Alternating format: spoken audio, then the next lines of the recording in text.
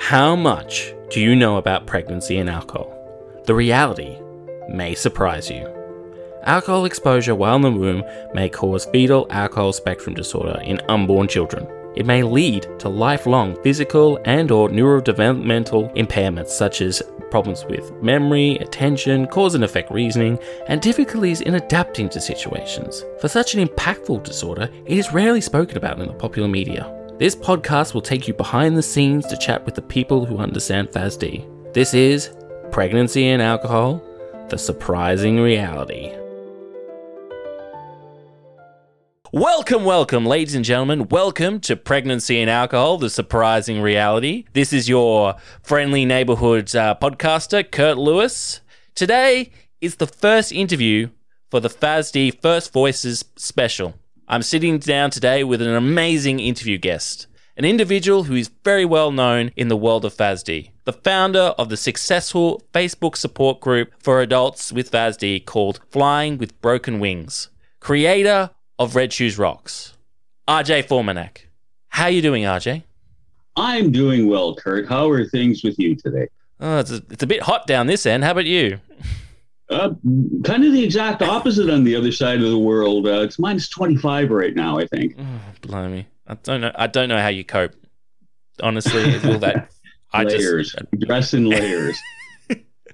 The opposite for Australia. Before we begin, there's this question that's honestly been bugging me ever since I saw Red Shoes Rocks, and there's been hints there again, but I have to ask while I've got you here. Are you a fan of the BBC TV series Doctor Who, by any chance?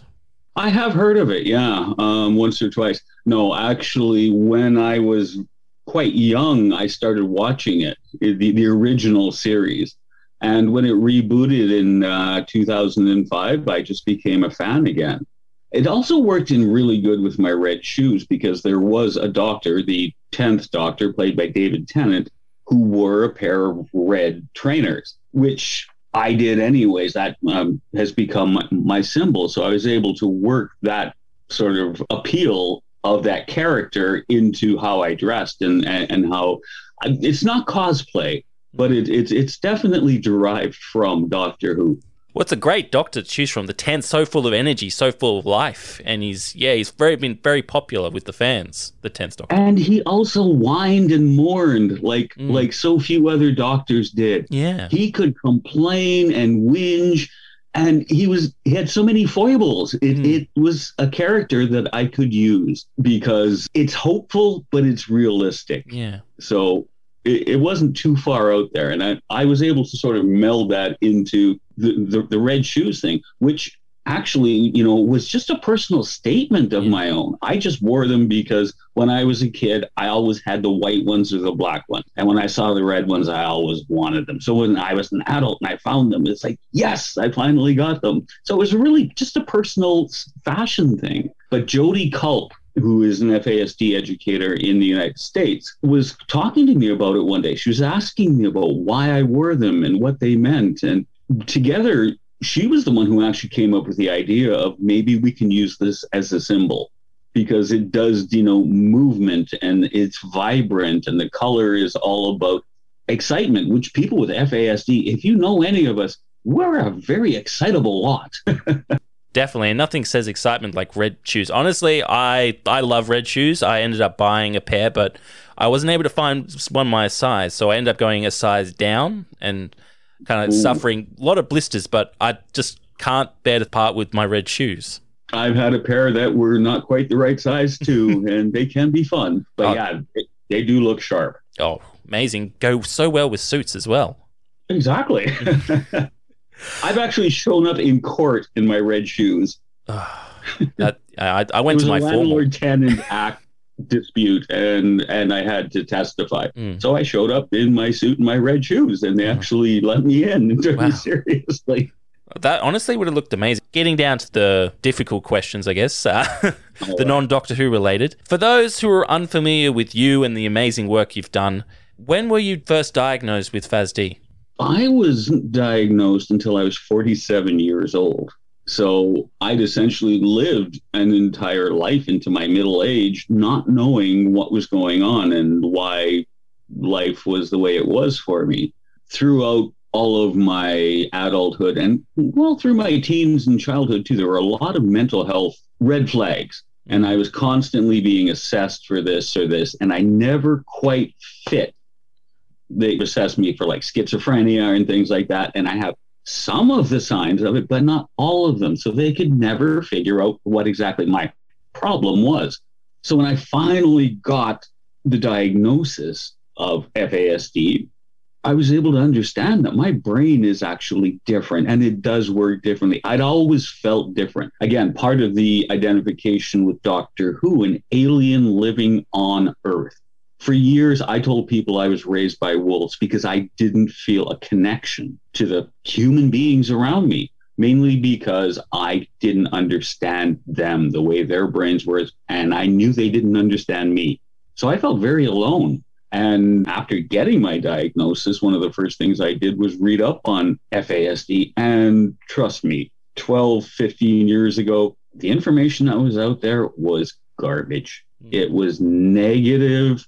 It was things like, you know, your kids are only going to reach a certain point and grow to a certain point, and then they're going to stop. There's no hope for them. Put them in institutions, et cetera, et cetera. And I knew that didn't describe me. So I started reaching out, and eventually, within a couple of years, we started Flying with Broken Wings, which you had mentioned, my Facebook group, which just on February 14th celebrated our 10th year. Congratulations. Well, thank you very much. We have nearly 6,000 members, and it is a very lively place. And through there, I was able to meet other people like myself. And that sort of led to talking more about FASD. I was lucky enough to be sponsored to take the FASD training course, which is a 2-year truncated into 1-year course. And I got my FASD certification through the people that I've met there. And since then, I have been just tearing it up with FASD all over the place. I try to get to as many meetings and things as I can because there's a lot to talk about. So my next question was going to be, how did the diagnosis affect your life? But by the sounds of it, it had a very positive effect on your life. Long term, it did. Short term, well, it took me about 7 years to get the full diagnosis from when I started, because I just kept putting it off because I didn't believe in it. I didn't believe it mattered. So after I got it, I learned through time that it did matter, and it made a huge difference in my life. Okay, I don't want to put too fine a point on it, but I've done a lot of things in my life I'm not proud of, and I didn't necessarily know why, but I owned up to those things. I took responsibility, even if I couldn't say why I did this really erratic thing. Yes, I did it.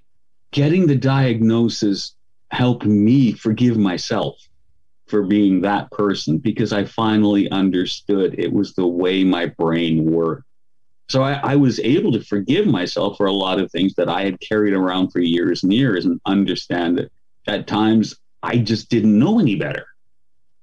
Wow. It must have been hard to come to that sort of that place where you could kind of forgive yourself if you were kind of holding that much guilt, if you don't mind me saying.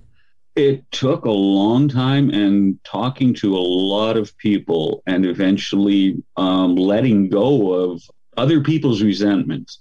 Living with FASD, when I was younger, I didn't know who I was. I literally had no idea. I could not describe myself in any, even as an adult, I have a hard time picturing myself the way other people would see me. So when people described me, they said I was bad. They said I was this. They said I was, and I took on all those characteristics that I was described as. But through life, little things kept showing up that told me that that wasn't the person that I really was. And I felt inside that wasn't me. And eventually I just sloughed off other people's descriptions, because now I know who I am. I'm not the person they describe. That's their version of me, but my version of me is the one that I have to work with. So that gave me the opportunity there to see me through my own eyes. What is it like living with FASD? Can you give us some examples about how the symptoms impact your life? FASD isn't just about the brain. It's also about 428 other physical comorbidities So I live every day like with effects of the alcohol. I have dysmorphology in my body, which means that like one leg is slightly longer than the other.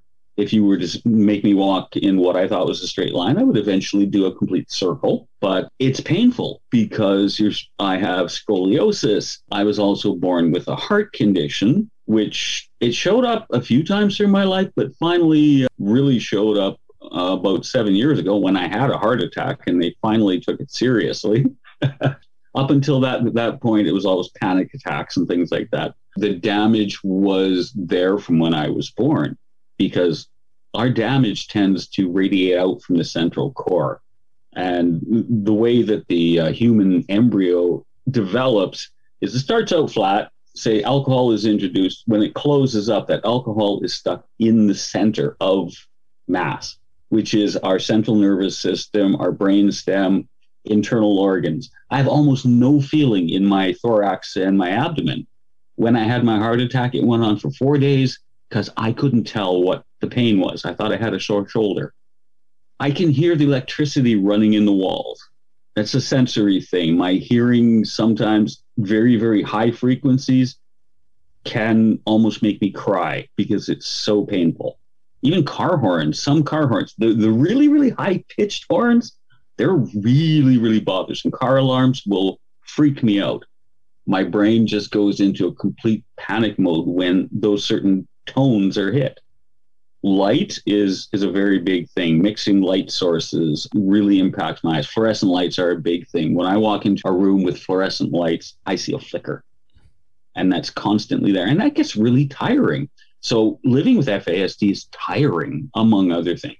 Aside from the trying to understand people around you, what they mean by what they say, what the intent of their words is. Because sometimes their words, people talk sometimes in circles, and we tend to be very direct, very concrete people. And if people start describing things in flowery terms, we can very easily get lost, get confused.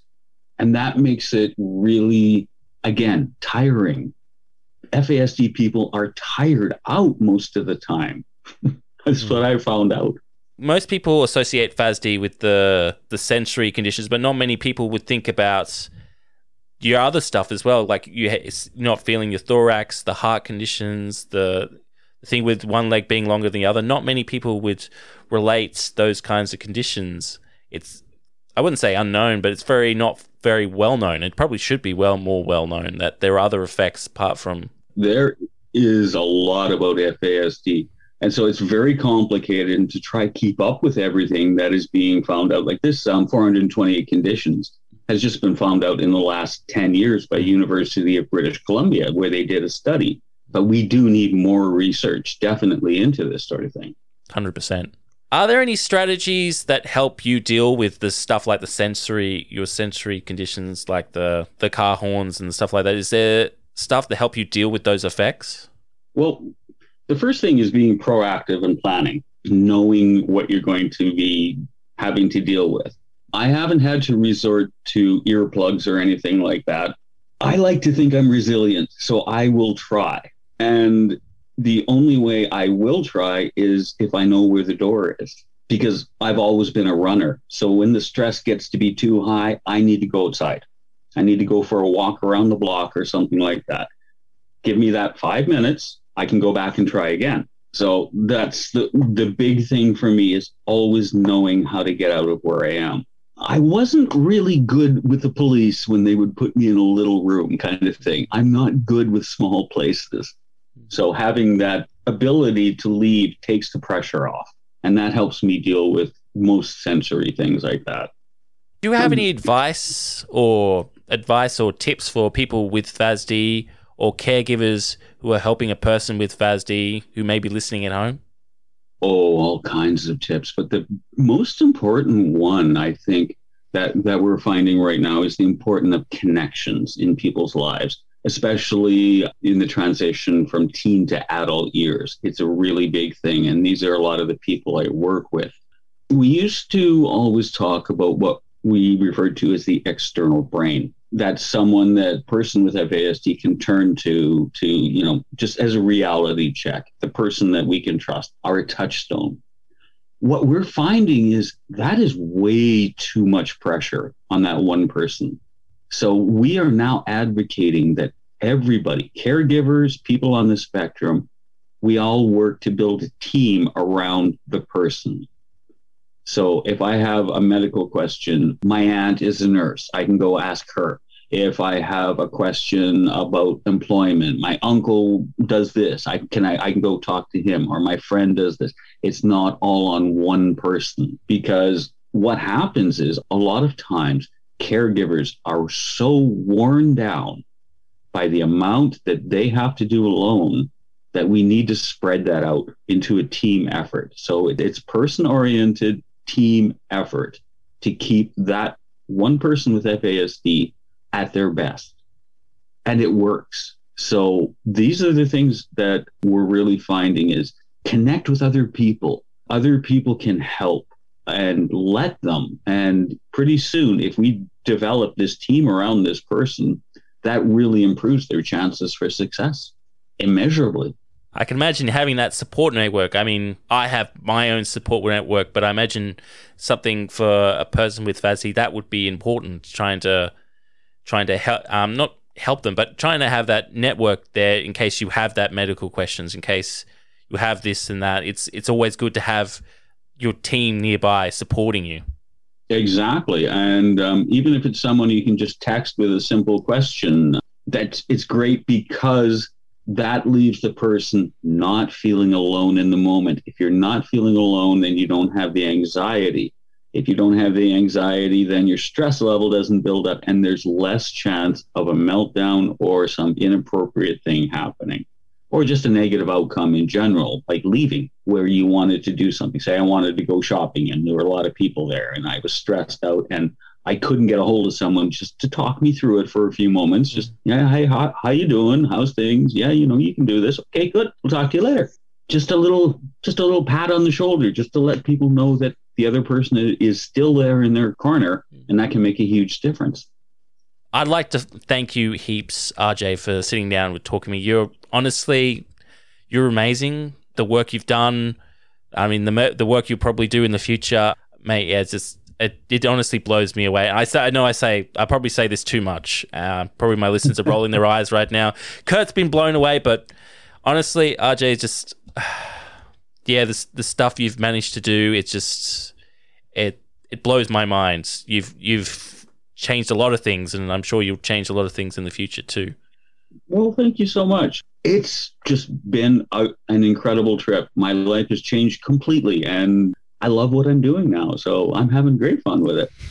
It's always good when you're doing what you love, really, and so much easier, I think, working towards a purpose in essence. Oh, and I work for the best people. People with FASD are the most incredible thinkers. I love as we say, it's not outside of the box thinking. We don't even recognize that there is a box. It's just free range thoughts, just crazy. I mean, in a good way. Oh, there's nothing wrong with that. And I think it's always important to have that kind of stuff in mind. I think there's too many people who think in the box or around the box or in the box or something. It's always important to have a different perspective on everything we do. I find most people that I deal with on the spectrum like to have a laugh. Mm-hmm. Life is so serious. If we can just have a nice, friendly conversation, that can just make the whole difference in an entire day. Exactly. Because we're just people too. FASD is about people, and we are people too. And I think people forget that, and they take things too seriously. I mean, serious it's always good to be serious now and again, but I think it really would really help. Humor really helps people relax, in essence, and relaxed people is always easier people to talk to and easier people to communicate with. Humor is a good way to allow this communication. People are so much more than their diagnosis. That is just one aspect of people. Do you mind if I put that on a t-shirt? People are more than their diagnosis. I want to stick that on a t-shirt. Absolutely. Please feel free. Well, thank you for sitting and chat with me today. It's been my pleasure. Thank you for listening to this episode of Pregnancy and Alcohol, The Surprising Reality. Please tune in next week for another episode of our little podcast. If you like this podcast episode, then please show your support by leaving a rating and review on iTunes. Every little bit helps. This project is funded by the National Disability Insurance Scheme, NDIS, in collaboration with NoFASD Australia. All rights reserved. For more information about FASD, then please go to www.nofasd.org.au.